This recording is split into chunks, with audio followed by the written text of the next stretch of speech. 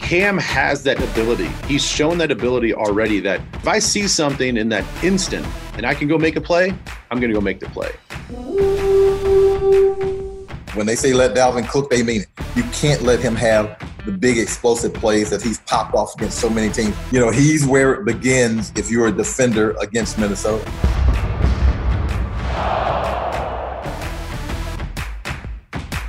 Hey Vikings fans, Chris Corso here with episode 73 of the Minnesota Vikings podcast.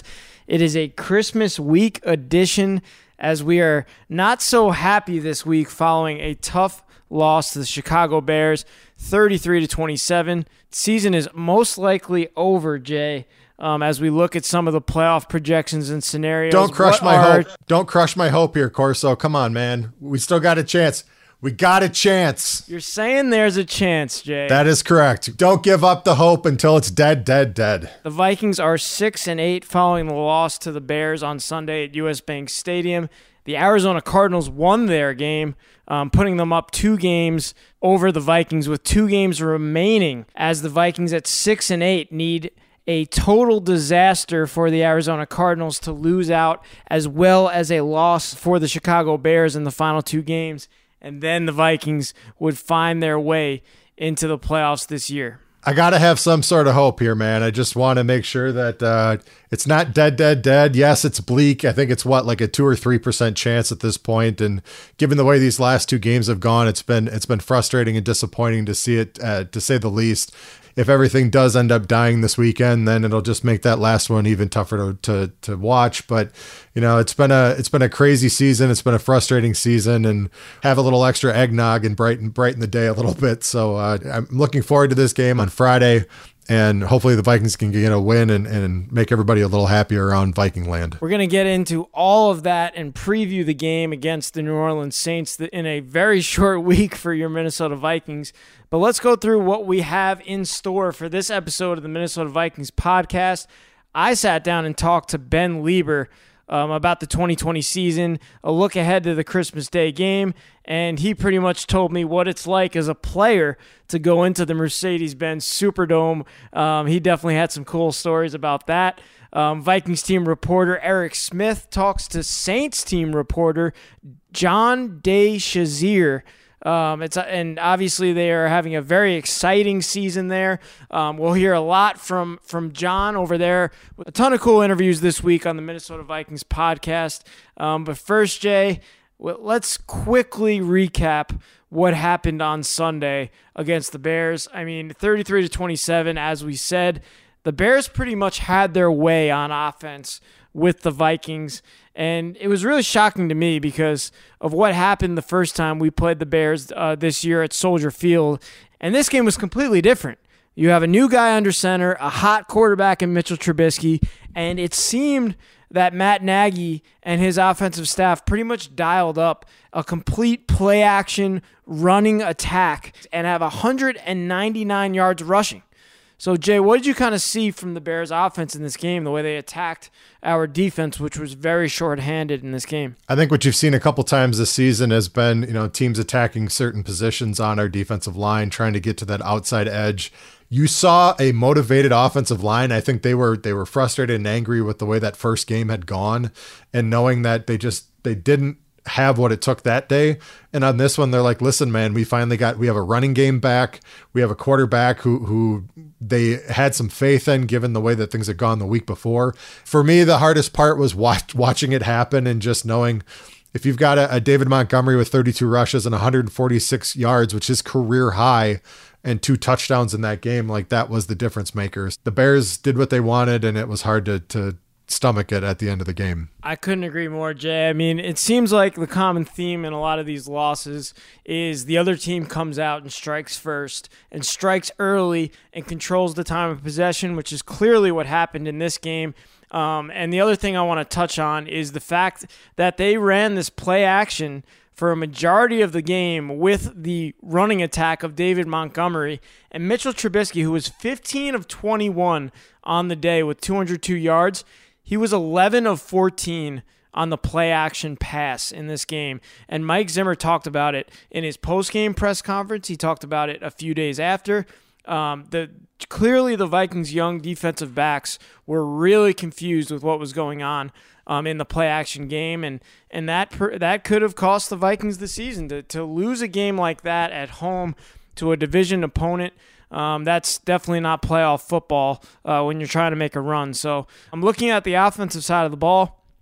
Justin Jefferson has his 6th 100-yard game, and it's just amazing. I mean, he broke Randy Moss's rookie receptions record, 8 receptions, 104 yards, and the craziest part of it for me, Jay, is that the 73 receptions that he's had in 14 games, he's really only played key snaps in 12 of those games. So that's more like 73 receptions in 12 games. Randy Moss in 1998 had 69 receptions in his full games. The only stat where Randy Moss has a key upgrade over Justin Jefferson is the 17 touchdowns that he had in his rookie year, and Jefferson has 7. But, man, Jay, I don't know how much more excited you could be as a Vikings fan watching this guy's rookie season and what he's been able to do. I think the best part for me has been hearing veterans who watch him who say he's doing the small things right already. And if he's already at this point, then what does that mean for the future? I think you watch him and how crisp he is, how great his hands are, and his moves. You're seeing a lot of things in a very first season that feel very polished compared to what you would normally expect from a rookie. And I think part of it is similar to 98 in that you have this combo platter of a top tier other reception machine and a Chris Carter in 98. And you've got a Thielen this year who's eaten up in the red zone. I think a guy like Justin, that long, lanky type, I expect in year 2, he's going to come back with some extra meat on his bones. He's going to be out muscling guys. And I think, you watch what he does and just watch the way that everybody else is reacting to him, let alone getting the Pro Bowl accolades at this point. I just think it's going to be even more motivation for him next year. He is going to be a huge focal point moving forward for years and years to come. And as long as you keep getting these kind of seasons, these kind of receptions, these kind of yards, I think there's going to be a giant smile on his face knowing that he's going to be a focal point in this offense. And think of it this way too. Not only do you have Thielen, but you also just re-signed Dalvin to a longer-term contract as well. So at running back and wide receiver, and then even guys like Irv Smith and Conklin, who stepped up here recently, you have a great crop of young talent for this offense for years to come. So hopefully we can keep putting up some points week to week and season to season for the next 3 to 5 year window that these guys are all going to be superstars on this team. Yeah, that's a really good point, Jay. I mean, this offense is going to be completely intact from a playmaker position going forward, and you love to see what we saw from Tyler Conklin in the past few weeks stepping up in Kyle Rudolph's absence, because eventually Kyle Rudolph isn't going to be around anymore, and you're going to be depending on a Tyler Conklin and an Irv Smith Jr. In these games. And those guys have had a few touchdowns these past few weeks, being capped off with a very impressive touchdown from Tyler Conklin in this game, which brought us right back into it. And the best thing I liked about Tyler's touchdown was he had to fight through 3 different tackles in order to get there, and he did. And this is his first one. This is a special one. So hopefully for him, that'll go in the trophy case, and it can become a week-to-week thing where guys like Conklin and Irv are definitely becoming a bigger part of the offense at this point. Just putting a bow on this game, because Thielen was definitely minimized for the offense again this week. 2 receptions, 11 yards. He did have the touchdown, as he's done all season long, but definitely he was not as much of a part of the offense like he has been recently for the team. But going down the list, Dan Bailey made all of his kicks this week, Jay. I mean, he made 2 field goals, 3 extra points after a week where he was scrutinized and his job was being called out for by national media, local media. He came back and drilled all his kicks in this game. Pre-game, he was out there for some extra time, getting some extra kicks in there. We were watching him, and he was drilling everything. And so put a smile on my face after he hit the first one in the game, just to say, all right, this guy's dialed in today, and hopefully it goes well. And it definitely did, with him hitting all 5 of his kicks for the game. So it was great to see Dan kind of get back to normal form and hopefully kind of put this whole thing to rest moving forward. I think Dan's a great veteran to have, and as long as he's still got strength in that leg, it's great to have him on that field for us. Last thing I want to talk about is just the offense as a whole. And to put up over 400 net yards in a game, I think it just says a lot about what the Vikings offense is capable of doing this year against a very good Bears defense. And Kirk Cousins, if he throws a few more touchdowns on Thursday, he has his career high in passing touchdowns. So the things that this Vikings offense has done all year long, we know Dalvin Cook is a Pro Bowler again, along with Justin Jefferson.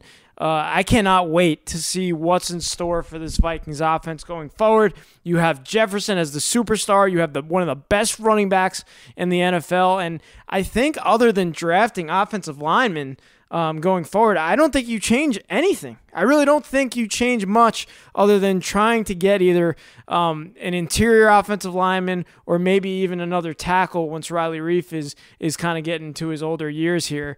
But other than that, there's really not much I would change in this Vikings offense. Yeah, I think the fact you did have younger guys step up and produce this season has definitely been a positive. Like you said, everyone has been hyping on the offensive line now for multiple years. I know they've tried drafting guys and addressed it, and you found some definite people you think have some promise here moving forward. I think the addition of Ezra Cleveland during the season was definitely something that made a lot of people smile. I just think for a lot of those guys, they get another year under their belt. Hopefully in the offseason, they can have a normal offseason. I think that's the biggest thing for me with all these young guys that have been playing. They've had to kind of learn on the fly as the season's been going on. For the offense, they should be proud of the fact that they've been putting up some decent offense, some decent numbers. There's still those 4th and 1 type plays that are rearing their ugly heads that are costing us serious points that we need to finalize games and push us over the edge. There's a lot of promise on this team. At the same point, there's still a lot to clean up. And so hopefully if it's Kubiak back next year and he and Clint and Coach Zimmer and everybody can sit down and just really go through and figure out what they need to address. I'm hoping that this team has a great offseason, a great plan to come back and make a run here in 2021 moving forward. Well, before that, we will celebrate a Christmas holiday, so why not join Adam Thielen and the Salvation Army in providing food, shelter, and care for our neighbors in need? Text SKOL to 24365. Again, that's 24365 to donate today.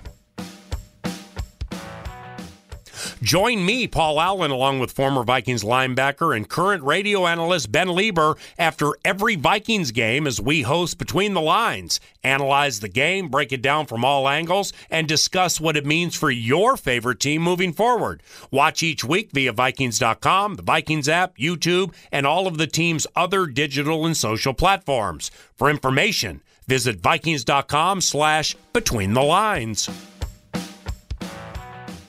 All right, Jay. Now we look forward to the Christmas Day game against the New Orleans Saints, a game where they have a lot of guys on the injury report. I mean, when you play a game on a Friday and you have a quick week after giving it everything you have against the Chicago Bears, obviously there's going to be a lot of players on the Vikings injury report. So I'm just looking at the list here. I want to touch on it quick before we break down the game. Kyle Rudolph, Eric Kendricks, C.J. Ham, Alexander Madison, Troy Dye, Todd Davis, and Jalen Holmes were not listed as practicing for Tuesday and Wednesday.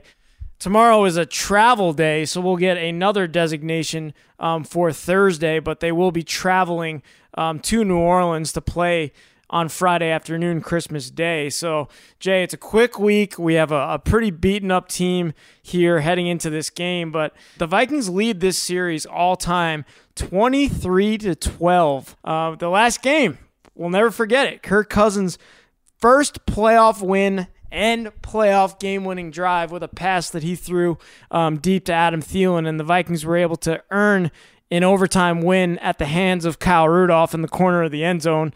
One of the most exciting Vikings wins since I've been a member of the organization. So there are so many reasons, Jay, to get up for this game and at least not embarrass yourself on national television on Christmas Day. The thing for me about this game is I just look at it and it feels eerily similar to when we played Tampa a couple weeks ago. Tampa had been flying high, but they had a couple stumbles right beforehand. For them, they had the bye week the week before us. But, this Saints team, you figured They had a week 1 win versus Tampa that was on the national stage. It was very impressive, 34-23. They lost 2 in a row to Las Vegas, Green Bay. They then go ahead and rip off 9 straight, and they've lost their last 2 at Philly and then that hard-fought game against Kansas City. I think for them, they not only had Drew Brees out for 4 weeks with broken ribs and a punctured lung, which is insane to think about the fact that he came back last week against Kansas City, but this Saints team doesn't have the chance to kind of rest on their laurels. They're still fighting for a number 1 seed. So I look at this and say these Saints are going to give us everything they've got because they still need to put together a complete game having Drew back and make sure that, confidence-wise, Drew in this offense feels like they can still produce and put up those kind of points to get a solid win. So given all the history we've had recently in the last couple of years, I'm sure there's a lot of people on that team, including Cameron Jordan, who's been very vocal about the fact that this game, this team, that the Vikings playing the Saints has been one that he always circles on his calendar just because of things like the miracle were so painful. I think we're definitely going to get a handful here from the Saints, and that defense is absolutely nasty. So our Vikings offense is definitely going to have to mind their P's and Q's coming up on Friday. They've had 2 tough kind of matchups as of late. I know they've lost their last 2, but before that they won 9 in a row, Jay. So this is a very competitive team. Let's start off at the top. Drew Brees comes back for the first time since week 4, having the serious rib injuries, and it's just amazing that he came back against the Chiefs, and he was 15 of 34 in the game, 234 yards, 3 passing touchdowns, but he also threw an interception and was sacked once. So this is a different Drew Brees, Jay, than years past when you're seeing him have these insane passing numbers and stuff like that. And the Vikings have actually done a pretty good job against Brees in the past couple games. Yeah, I think the key to that has been the pressure that they had, the infamous playoff game last year where they snuck the 2 defensive ends on the inside and kind of went up the gut and tried to make Drew super uncomfortable. And I think that's going to be a key this week is if you can get pressure on him. I know last week with Kansas City, they were definitely coming after him and trying to give him some shots saying, we know you're not comfortable. We know you're not 100%. And I think Sean Payton after the game, when somebody asked if he thought Drew was 100%, he just said no. And I think a guy like Drew Brees, he's such a gamer and he knows that he doesn't have much time left as a starting quarterback. I think he's going to come out here and he's going to improve on those numbers. I don't think he's only going to be hitting 15 to 34, but what that says to me was he was trying to get that ball out of there as fast as possible, just trying to avoid taking some of those hits. And Kansas City did a good job of making him uncomfortable and speeding him up. So if we can do a similar thing, hopefully we'll have a little bit more success and can potentially get him off his game again this week. Alvin Kamara has just been an absolute monster for them this season. 777 rushing yards, 10 touchdowns rushing, but he also has 739 yards and 80 receptions receiving and 5 receiving touchdowns.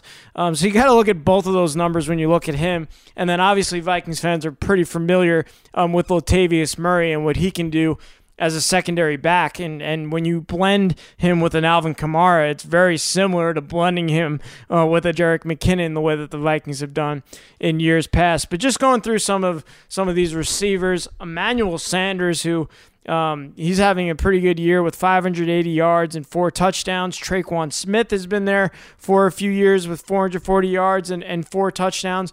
And Michael Thomas, man, to see Michael Thomas with 438 receiving yards and 0 touchdowns, Jay, I mean, it's unbelievable. Yeah, those are completely atypical numbers to what he would normally do in a season. And it sounded like, they shut him down and just realized, listen, if we can get this guy back with a somewhat healthy ankle and we can bring him back for the playoffs and just have him potentially be another boost on offense, that's what they're doing with him. And I think the thing that's going to be frustrating for the Saints now is Traquan Smith. He showed up on the injury report as well with a leg injury. That wide receiving core is getting a little thin. They have another guy who's just coming off of IR. But I think seeing a guy like Michael Thomas only have 7 games, 438 yards, that is not what anybody expected one of the best wide receivers in the NFL to be able to do during this season. So, he won't be there this week. I'm curious to see what he does here coming up in the playoffs once the Saints actually punch their ticket and play that first round game. Jared Cook has the tight end for this team, 30 receptions, 379 yards, and he has probably picked up some of those touchdowns that Michael Thomas has not had, with 6 touchdowns on this team, which obviously leads the team in receiving touchdowns. So I want to dive into this defense, Jay. They are the number 1 defense against rushing touchdowns. They have only allowed 8 rushing touchdowns all season. I mean, that's really impressive from a defensive front that's led by Cam Jordan. But Sheldon Rankins in the middle of this defense, he is having one of the best years out of any interior defender in the NFL. And we've seen it in years past, the effect that he's had on the game. He's very similar to the way Akeem Hicks plays against a rushing attack like Dalvin Cook. He stuffs guys right up the middle, and they've just had an incredible year. They're second for rushing first downs allowed, which is a crazy stat. They're 4th best in rushing yards allowed, and then the pass game, 5th best versus passing yards, 6th best in takeaways with 21 turnovers, 8th in interceptions. They have 13 interceptions this year. And the one thing is that they do allow a decent amount of passing touchdowns, in 20th in passing touchdowns. So look for Kirk Cousins to really try to air it out in this game, Jay. That front 4 is absolutely nasty. And having Cam Jordan, Sheldon Rankins, David Onyemata, and then Trey Hendrickson. Trey Hendrickson is having a crazy sneaky season too. He's tied for first in the NFL in sacks. He's got 12.5 so far, and he's had 3 games where he's had 2 sacks in a game. This front 4 is going to be a meal for that offensive line. We know what has happened this season when Kirk has got pressured. That is when he's tended to make mistakes at times. The fact that we put up 407 yards of offense on that Bears defense was promising. I think it should feel a little promising as well versus this Saints defense, given what you just went through. It should feel very, very similar. But the fact that Cam Jordan got kicked out of that game last week for throwing a punch at an offensive lineman, I just think this Saints defensive front especially is going to be so dang surly that we're going to definitely have our hands full. The one thing was I saw that Trey Hendrickson was limited participant on the injury report that came out. And so if he's a little gimpy, I'm curious to see what that might do for us. You know, maybe they'll start, if he can't go for some reason and whoever his backup is, maybe they'll try to focus on him and see if we can get some more rushing lanes going that way with Dalvin. But if you're this offensive line, you know Kirk needs his time. These guys are all super athletic, and it's going to be a tough game here on Friday. Like I said, the linebacker play has improved as well. Demario Davis, who's been there for years, but they also had Quan Alexander this year, who's been a big part of this defense as well. Looking at the cornerbacks, we know the names. The savvy veterans there, Janoris Jenkins, Malcolm Jenkins, Marcus Williams, and Marshawn Lattimore. So they have some really, really good corners, man corners, and really good defensive backs on this team. You've laid out some of the keys that we need to pretty much follow to find a way to win this game. And number one is something that I've been talking about all year. It's Kirk getting the ball out quick. He needs to avoid the sack. He needs to protect the football, and he needs to not turn it over. And that's something that's happened in the past couple weeks. If he's sacked 5 or 6 times again in this game, Jay, I really don't like our chances. I think that's going to be tough, like we said before, if they are as good as they are with creating turnovers, whether it's fumbles, picks in the secondary, etc. I mean, this team, the Saints defense, sacked Mahomes 4 times last week, caused 2 fumbles by him. Kirk's got to get the ball out this week, or he's got to get in space and get some more time, especially if they bring some pressure up the gut. And I think if you're the Vikings offense, you know there's going to be a lot of screens. There's going to be a lot of short routes and crossing routes in order to make sure that guys like Justin Jefferson and Dalvin Cook can make some moves and juke some guys out of their shoes and get those extra 5, 6, 7 yards. One thing to think about was that Tampa game, they took away the deep pass and they made us go across the middle and forced our tight ends and those short intermediate routes to do more. That just means then you have to convert on your first downs. You have to control the time of possession. And that means you're just going to have to be patient. And once you get into the red zone and those zones kind of squeeze down, you absolutely have to convert. Otherwise, you're going to be trading touchdowns for field goals, and that's where this team gets in trouble. So your next key is stopping Alvin Kamara in the screen game. I think it's great because we know that Drew Brees, injuries and everything that he's went through this year, I don't know if they want to throw the ball down the field as they normally have in years past against the Vikings. So look for Alvin Kamara in the screen game and also just as a flat-out receiver. And we know what he's capable of with those 700-plus yards receiving at the running back position. And then another guy, one of Sai's favorite players, Taysom Hill. He's still a component in this offense. And that's a good point, Jay, because this guy can do it all. He can line up. We've seen him on fantasy listed as a tight end. We've seen him listed as a wide receiver, a running back. We know what he's done at the quarterback position, but we saw it in the playoff game last year. He had a really explosive play against the Vikings defense, and he's a guy that we still need to focus on stopping. He's a Swiss Army knife. I know I've said it in the past. He's a Swiss Army knife for this team. I tongue-in-cheekly put Sai's favorite. I know Sai always sits there and kind of rolls his eye. He's just like, I don't know why Taysom Hill always makes people pay. He's not that good. Taysom Hill he's good at a lot of things. He might not be a great quarterback. He might not be a great running back. He might not be a great tight end, but he is a playmaker and he converts. And so the fact that they had him step up for Drew Brees while he was out with the rib injury, and then he's also currently ranked third on the team in rushing for yards. He's got 75 attempts, 398 rushing yards, 6 touchdowns, but he's also got 7 fumbles. So if he gets the ball, I think some of our defensive guys are going to be ripping and punching at that ball, trying to see if they can cause him to have an issue there. He's only had 6 receptions, 74 yards, but he does have a receiving touchdown. Taysom Hill, when he gets on that field, I think there's going to be a lot of eyeballs kind of looking out of the corner of their eye, pay attention to what he's doing, because when he's on the field, he can do it all. And I think as much as people want to give him a hard time or as people want to discount this guy, Taysom Hill is a playmaker, man, and he's been scoring a bunch this year. So keep your eyes out for him. He's going to make your day miserable, I got a feeling, come Friday. Absolutely, and just going through the remaining keys to the game here. Controlling time of possession. 41-plus minutes of the Kansas City Chiefs offense last week against this team.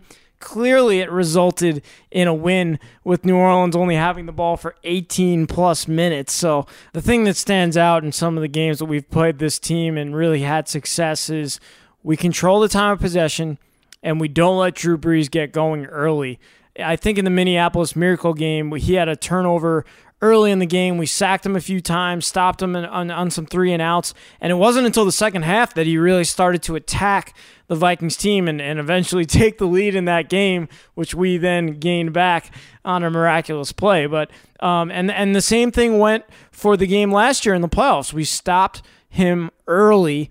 The Vikings took advantage on the ground. They controlled the time of possession, and they had to pretty much battle back in that game as well, which we, again, had a miraculous win. So that's the plan of attack when you're going against Drew Brees.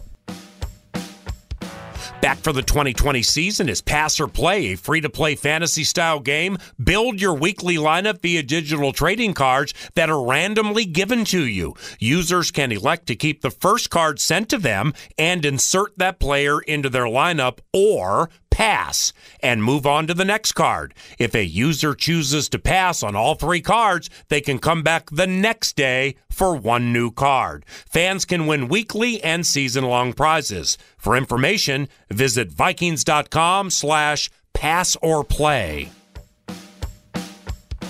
We have a bunch of interviews coming up for you on this Minnesota Vikings podcast, but first, it's game day any day. Play the new Vikings scratch game from the Minnesota Lottery with a top prize of $100,000. Are you game? Just say, I'm in.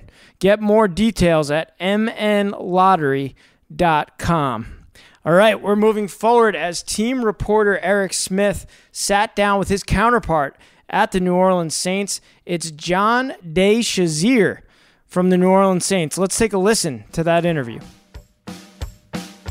I'm Viking team reporter Eric Smith, and I'm now joined by John DeShazier of the New Orleans Saints. John, thanks for coming on today. How are you? I'm doing great, Eric, and I appreciate you guys having me. Yeah, no problem.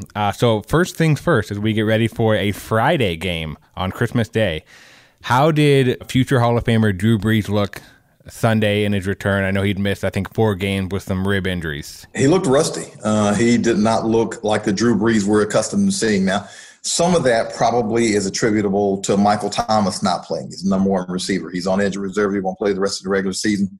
And so some of the targets he was, going for on Sunday, Lil Jordan Humphrey and Juwan Johnson are not guys that Drew Brees is accustomed to throwing the football to. So that chemistry was lacking, but still he did look rusty. There were some throws that we're accustomed to seeing Drew Brees make and complete that he didn't make and complete. And so, he said he's still working back. He did, experience some discomfort. So he's still working through that process. In the NFL, unfortunately, it's very unforgiving. You can work through the process, but when you do it in the middle of a game against a team like Kansas City, sometimes the process cannot look as smooth as you would like for it to look. So hopefully he will be a little bit more Drew Brees-like on Friday. You mentioned kind of being smooth for a while there. It was pretty smooth sailing for the Saints. They had won 9 in a row, but they've actually lost 2 straight to Philadelphia and then Kansas City. So is there any reason for panic with Tampa Bay only 1 game back in the NFC South, or do the Saints kind of expect things to get back on track this week? Well, the fact of the matter is Saints fans always panic. So they never believe the Saints should lose a game. Now, internally, I know there's no panic because the Saints understand that, they still control what they can control. They win a game, they win the NFC South division, they guarantee themselves a home game. So they're not necessarily worried so much about Tampa Bay as they are with their own performance these last couple of games. The Philadelphia game, one that they admit they didn't show up ready to play from the beginning, down 17-0 at halftime. That's not who the Saints are. And then this game against Kansas City, the defense showed up and played Kansas City. They gave up 32 points and they gave up 400 yards, but I'm telling you, they were on the field for 92 plays. That's about as much as you can expect for a defense to do against that Kansas City offense. So there's no internal panic. Now, fans, of course, want to see the team go 15-1, 16-0, and they're only going to be satisfied with the Super Bowl. But the team understands, you go through patches during the season. They're still in control of winning the division, and that's the main thing right now. You mentioned the New Orleans defense. They rank 3rd overall with, I think 306 yards allowed per game. They're 6th with just over 21 points allowed per game. That defense has been good for a while, but what made that unit so good in 2020? And who's a name that Vikings fans should watch out for on Friday? Well, they're good because they stopped the run. Up until these last couple of games, they've stopped the run. It's the NFL. Minnesota has been able to do it over the years. We've seen other good teams do it. When you stop the run and you make your opponent one-dimensional, now you can kind of dictate what happens because now you're in a position where you can just rush the passer, you can play coverage, and you can hopefully win the game that way. So they've been able to make teams one-dimensional by stopping the run, and that's been the Achilles these last couple of games, these couple of losses, where Philadelphia ran for, I think, 246 yards, and then you come back in Kansas City, gets another 160, 170.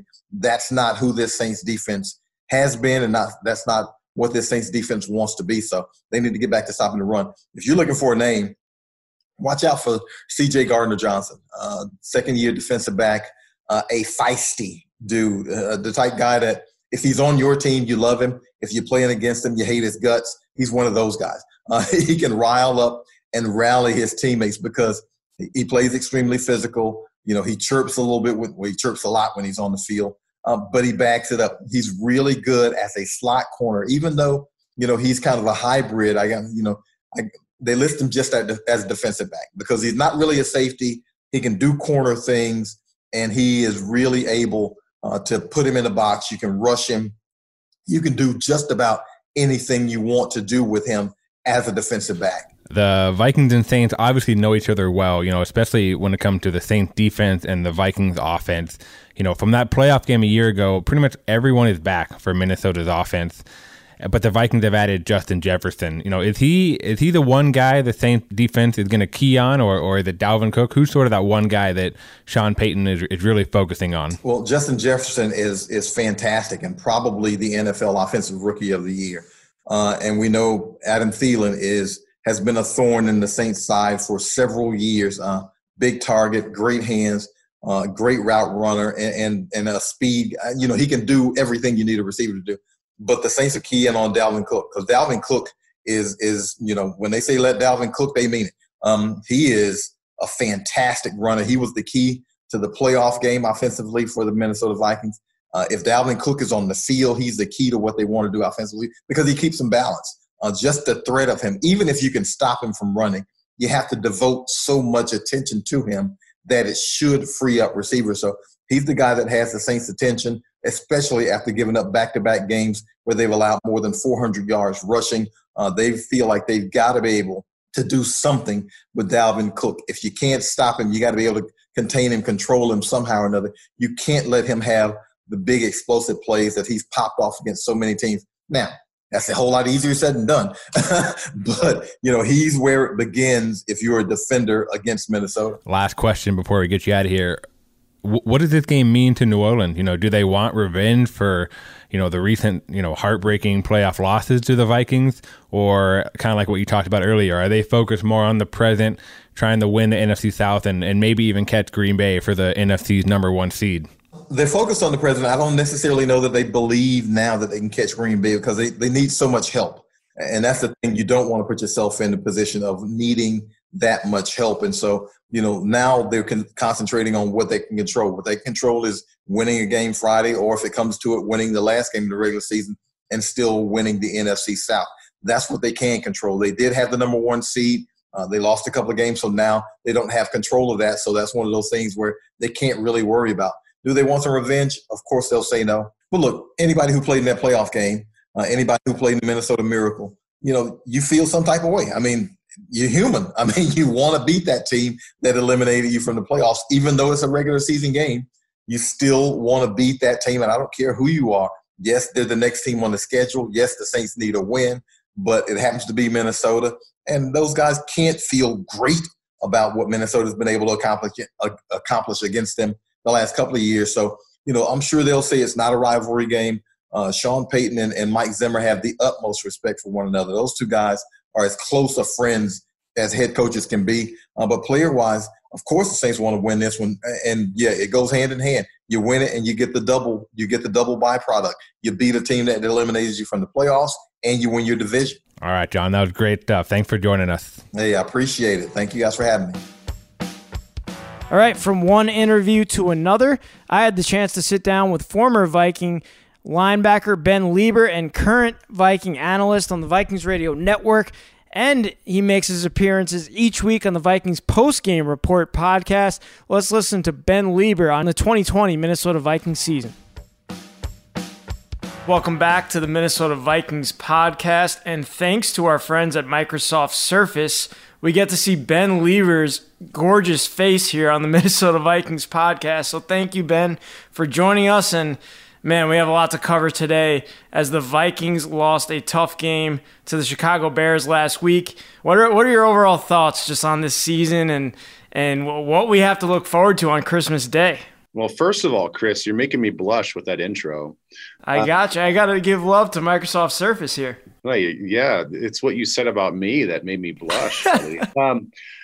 It's amazing what just a few days. We always have that 24-hour rule in football where don't make any like rash judgments and kind of let your emotions calm down, whether it's a win or a loss, because you have to critically analyze everything. From a business standpoint and from a true football standpoint. And sometimes when you analyze things right after a game, you're just going off pure emotion. And that's kind of the way it's always been for me. When we talked after the game, I was probably more upset after the game and disappointed because I really think that we had a team that should have won that game. Although we didn't play well enough to win, I obviously understood that. But now that we're a couple days removed, I think I just have this sense of just acceptance. I think this team did a great job the whole year of just kind of putting together some quality wins and keeping us as a fan base engaged, and they were competitive. They had some, fourth quarter runs that were awesome. Kirk and the offense looked great at times, but let's be honest. I mean, there was deficiencies on both sides that I think just I think all just came to fruition in that game on Sunday. And that's kind of where I'm at now, is like, I know that we have a couple games left in the season, but the Vikings kind of are who I think we thought they were at the start of the season. And maybe we lied to ourselves at times about who they could be. But they're in a realistic situation based on where we are talent-wise, especially on defense. Yeah, so they moved to 6-8 on the season, and you're 2 games behind the Arizona Cardinals with 2 games to go. If we're looking at any sort of lottery scenario here where we make a run at the playoffs, it would be the Cardinals losing out, the Vikings winning out, and then the Bears also have to lose a game as well. So there is a scenario where the Vikings get in. Do you see that? Any chance of that happening for our guys here? No, not at all. I know this is the Vikings podcast, and I realize that, we're in the business of selling hope, and that's fine. I mean, the way you laid it out there, we have a 3-4% chance of actually making the playoffs. We still have to take control and take care of the games that are in front of us as far as the Vikings go, and you need some help from everybody else. But, from my perspective, if I was a player, I would say there's no chance. I mean, I would go into the next 2 games of let's play competitive football on a personal level. Let's not embarrass yourself on national TV on Friday.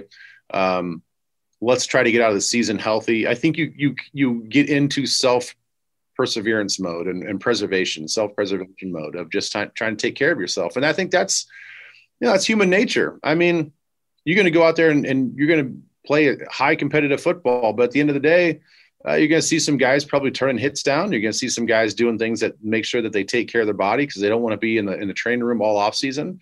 That's the reality of where we're at. And if you can do all of that and still win a game, awesome. And if Arizona loses and Chicago loses, that's great.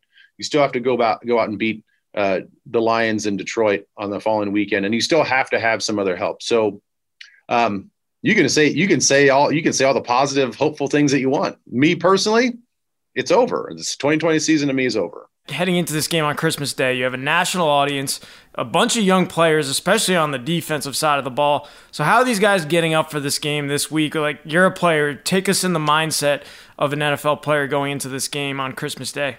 Well, even though they're young, they're still going to go through the same roller coaster of emotions where they thought forecasting going into the last weekend that, all right, we take care of Chicago and we have a absolutely 100% meaningful game on Christmas Day. And what a game to go out and hopefully win that game and showcase myself. And now they have to fight that emotion of, okay, the season's lost.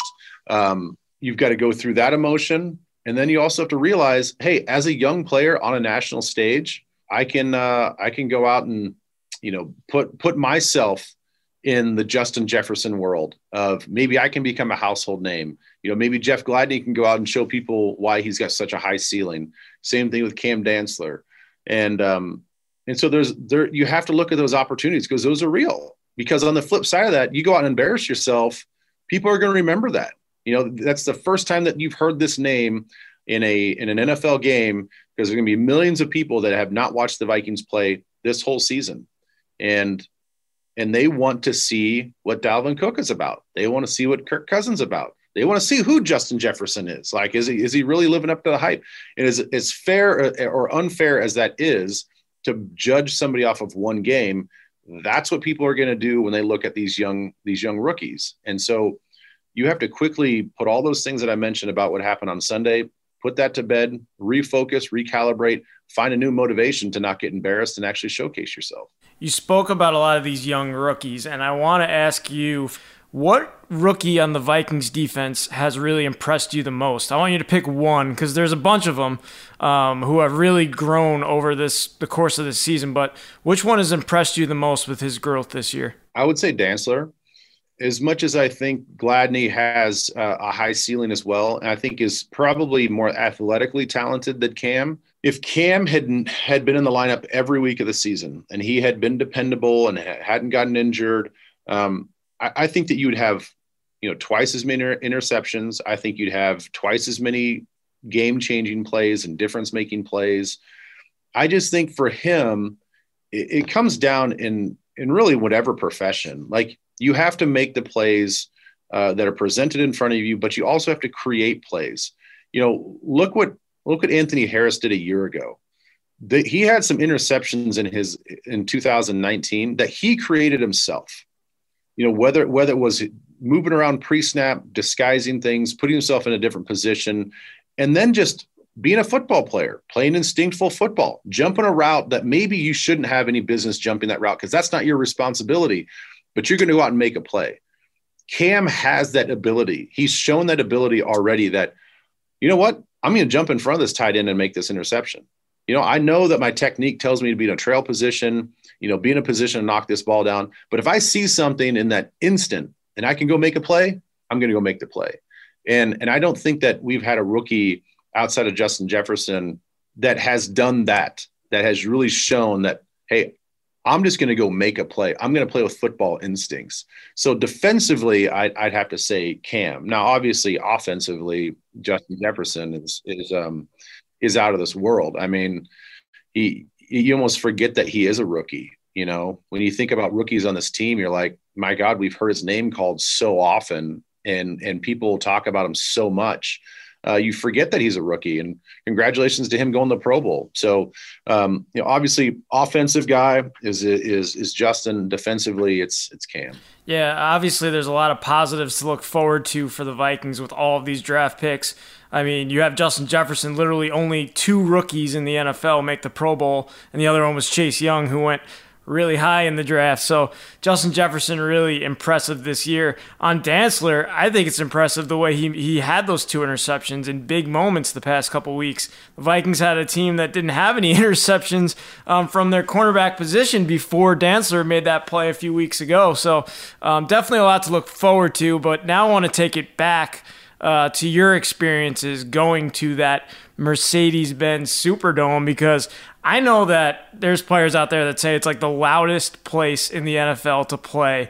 And I know Christmas Day, it's not going to be the same with COVID and stuff going on, but what were your experiences playing in that place? And just obviously the Vikings-Saints rivalry has become, I mean, we've had their number as of late, that's for sure. I know a lot of Vikings fans don't want to hear this, but it's the best. It's the best dome experience, inside stadium experience that you can go through. And that it all starts really the second that you land. It's just a different city. I mean, they pride themselves on being on a convention events driven city, and they know how to throw a party. And especially if you look at some of the bigger games, look at the NFC Championship game, the moment that we landed in New Orleans, you can just feel the football energy. And that was all around town.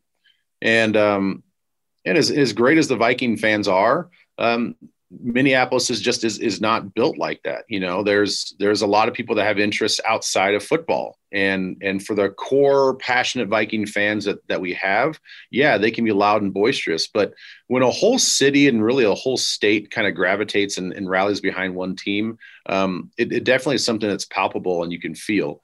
And then you get to outside the stadium on game day. I mean, it's nuts. I mean, and by sheer number of people, our Viking fans are loud, but they can pack in 10 to 12,000 more people in that stadium. So you get a passionate fan base that's loud and crazy, and you multiply that by 10 or 15,000 more people. It's just a louder environment. I mean, there's a sound and there's a buzz that truly pulsates through your body that is unlike anything that you'll ever feel. So it's awesome. It is an awesome experience. I wish that in my experience that we saw more of shutting their fans up than listen to them cheer. But it's unfortunate that it's going to be a Christmas Day game. It would normally be rowdy and crazy, and the young rookies on this team would get to feel that experience. But unfortunately, they can't do it this year. Yeah, that's for sure. Hopefully it's a positive experience for some of these young rookies going against one of the best teams in the NFL on Christmas Day. But last question, I just want to ask you, just looking forward, because we were joking before the show about how every odd year the Vikings have been making the playoffs since 2015, and every even year, which obviously 2020 is a unique year in itself, we have not made the playoffs and finished around this 500 realm. So I'm thinking you get Danielle Hunter back, Michael Pierce, Anthony Barr, Eric Kendricks healthy again. You have all the pieces coming together with the young guys we were just talking about, And I don't know about you, but I have high expectations for the year 2021. Hopefully the whole world is different, and the Vikings are not 3-5 in an empty U.S. Bank Stadium for a year. So what are your expectations going forward for this Vikings team? For all those things that you mentioned, getting those core players back are going to be huge, because I look at the totality of the year, and we didn't fail offensively. We had an offense that is explosive, puts up a lot of points, can play winning football, despite the fact that we can complain about, sometimes the offensive line isn't as strong as we'd like them to be. Are there going to be new pieces and there's going to be some guys mixed in and around to better our offensive team? Absolutely. That happens every year. So I think that the foundation that's been laid in 2020 on offense is this going to get better in 2021. Now, defensively, you add just those guys back that you talked about, it's a whole different defense. I think that we can stop the run better. We put ourselves in better third and manageable situations as a defense. I think our scoring defense dramatically improves. And thus, with the same offense, a better defense, we have more wins, and we're talking about playoffs now in an odd year in 2021. So we'll stay on trend with that cyclical nature. But I do think that we are going to have a much better football team. Now, we don't know what the schedule is going to be. Obviously, we don't know what draft picks we're going to get. I would like to see some free agents come into play, but we are going to, in the short term, have to, as an organization, make some tough decisions. As of right now, we're still up against the cap when it comes to salary cap. Hopefully that number changes and it gets bumped up for what the projections are, so we're not staring at a situation where we're over the cap. Either way, I think you're going to see some veteran players that we've liked here in the purple probably have to get released and let go. So it's going to be, in the short term, I think, a tough offseason, because I don't see how you can keep some of the veteran guys on the team that are making a lot of money. One of the guys that you mentioned already may or may not be a team because of salary cap purposes. So I'm really excited and looking forward to, from a business standpoint, where we go in the next 2 or 3 months. Yeah, absolutely. It's going to be a fun offseason to track. Can't wait to ask you about all the draftees coming up after covering college football all year. So we appreciate it, Ben. Thanks again for joining us, and thanks to our friends at Microsoft Surface for bringing you to us visually and me making you blush on this show. That was awesome. You have a way of doing that, Chris. All right, well, thanks as always to Ben Leber. He just gives me input that I learn something new every day when I talk to Ben. So that was a really good conversation. But looking forward, we have a couple of notes here as we kind of wrap the bow on the Vikings season. The Pro Bowl was announced this week. Dalvin Cook makes his second straight Pro Bowl, leading the fan voting for running backs with almost 300,000 votes. The second highest vote total in the NFC, trailing only Russell Wilson. Clearly, he's a huge part of everything the Vikings do with those 15 rushing touchdowns and over 1,400 yards this season. It's pretty amazing the things that he was able to do. Yeah, Gary Kubiak was very public in just saying that Dalvin's a huge part of the team. It's just been fun for me to be around him, and I'm very fortunate to be around some really good ones along the way. It's fun to watch this guy work and get ready to play, and he's special. And I think anybody who's watched any of his games this year knows how much he means to this offense. It's been great to see Dalvin have a great season, get rewarded with a good contract, and to see him actually pay it off here during this 2020 season. So it's been fun, and I'm just happy and proud of him that he's had this success and the recognition for the 2020 season. Same goes for Justin Jefferson, who just had an outstanding season. We've went through all the numbers earlier in the show. 73 receptions and 7 touchdowns, over 1,000 receiving yards as a rookie. It's just amazing.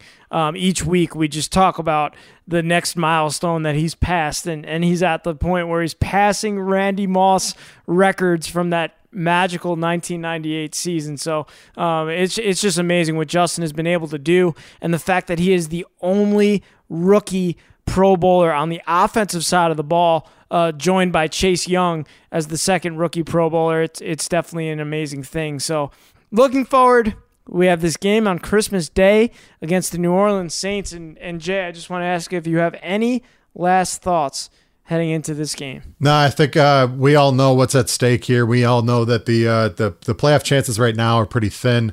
But it is the Saints. It doesn't matter anytime we've played the Saints, especially in recent history. It's just been a barn burner. I'm looking forward to it. The national spotlight will be on these guys.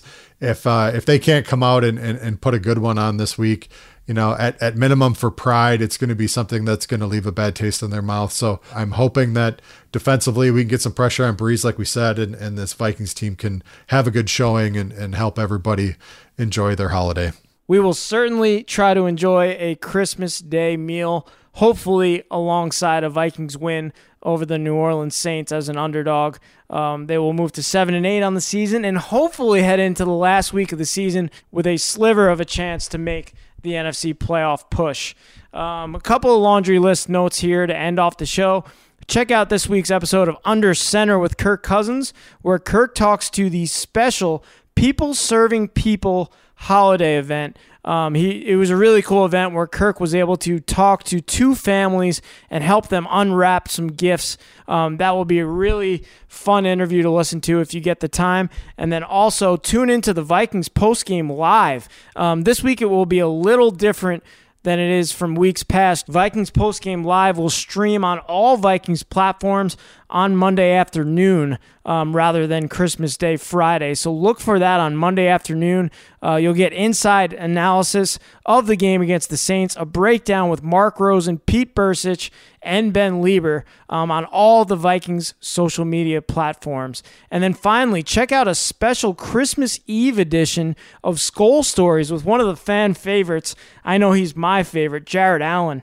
The former Vikings defensive end joins Mark Rosen and Pete Bursich to talk just about everything from his college choice in Idaho State, and then obviously he's a Pro Football Hall of Fame semifinalist, which is awesome to have a guy like that be recognized for his career in purple and his career in the NFL. So check that out at 6:30 p.m. on Christmas Eve on KFan.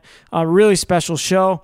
And with that, we are down to our final two games of the 2020 NFL season. There's a razor-thin chance to make the NFC playoffs. And for what this year was, we've been through a lot. Injuries, we've been through COVID, we've been through no fans at US Bank Stadium. Let's wrap it up with a few wins here and get to that 500 at 8-8 and let the chips fall where they may, Jay. That'll do it for this edition of the Minnesota Vikings podcast, episode 73. Stay safe. Merry Christmas. Happy holidays. And as Jay says to all of you, have a good night.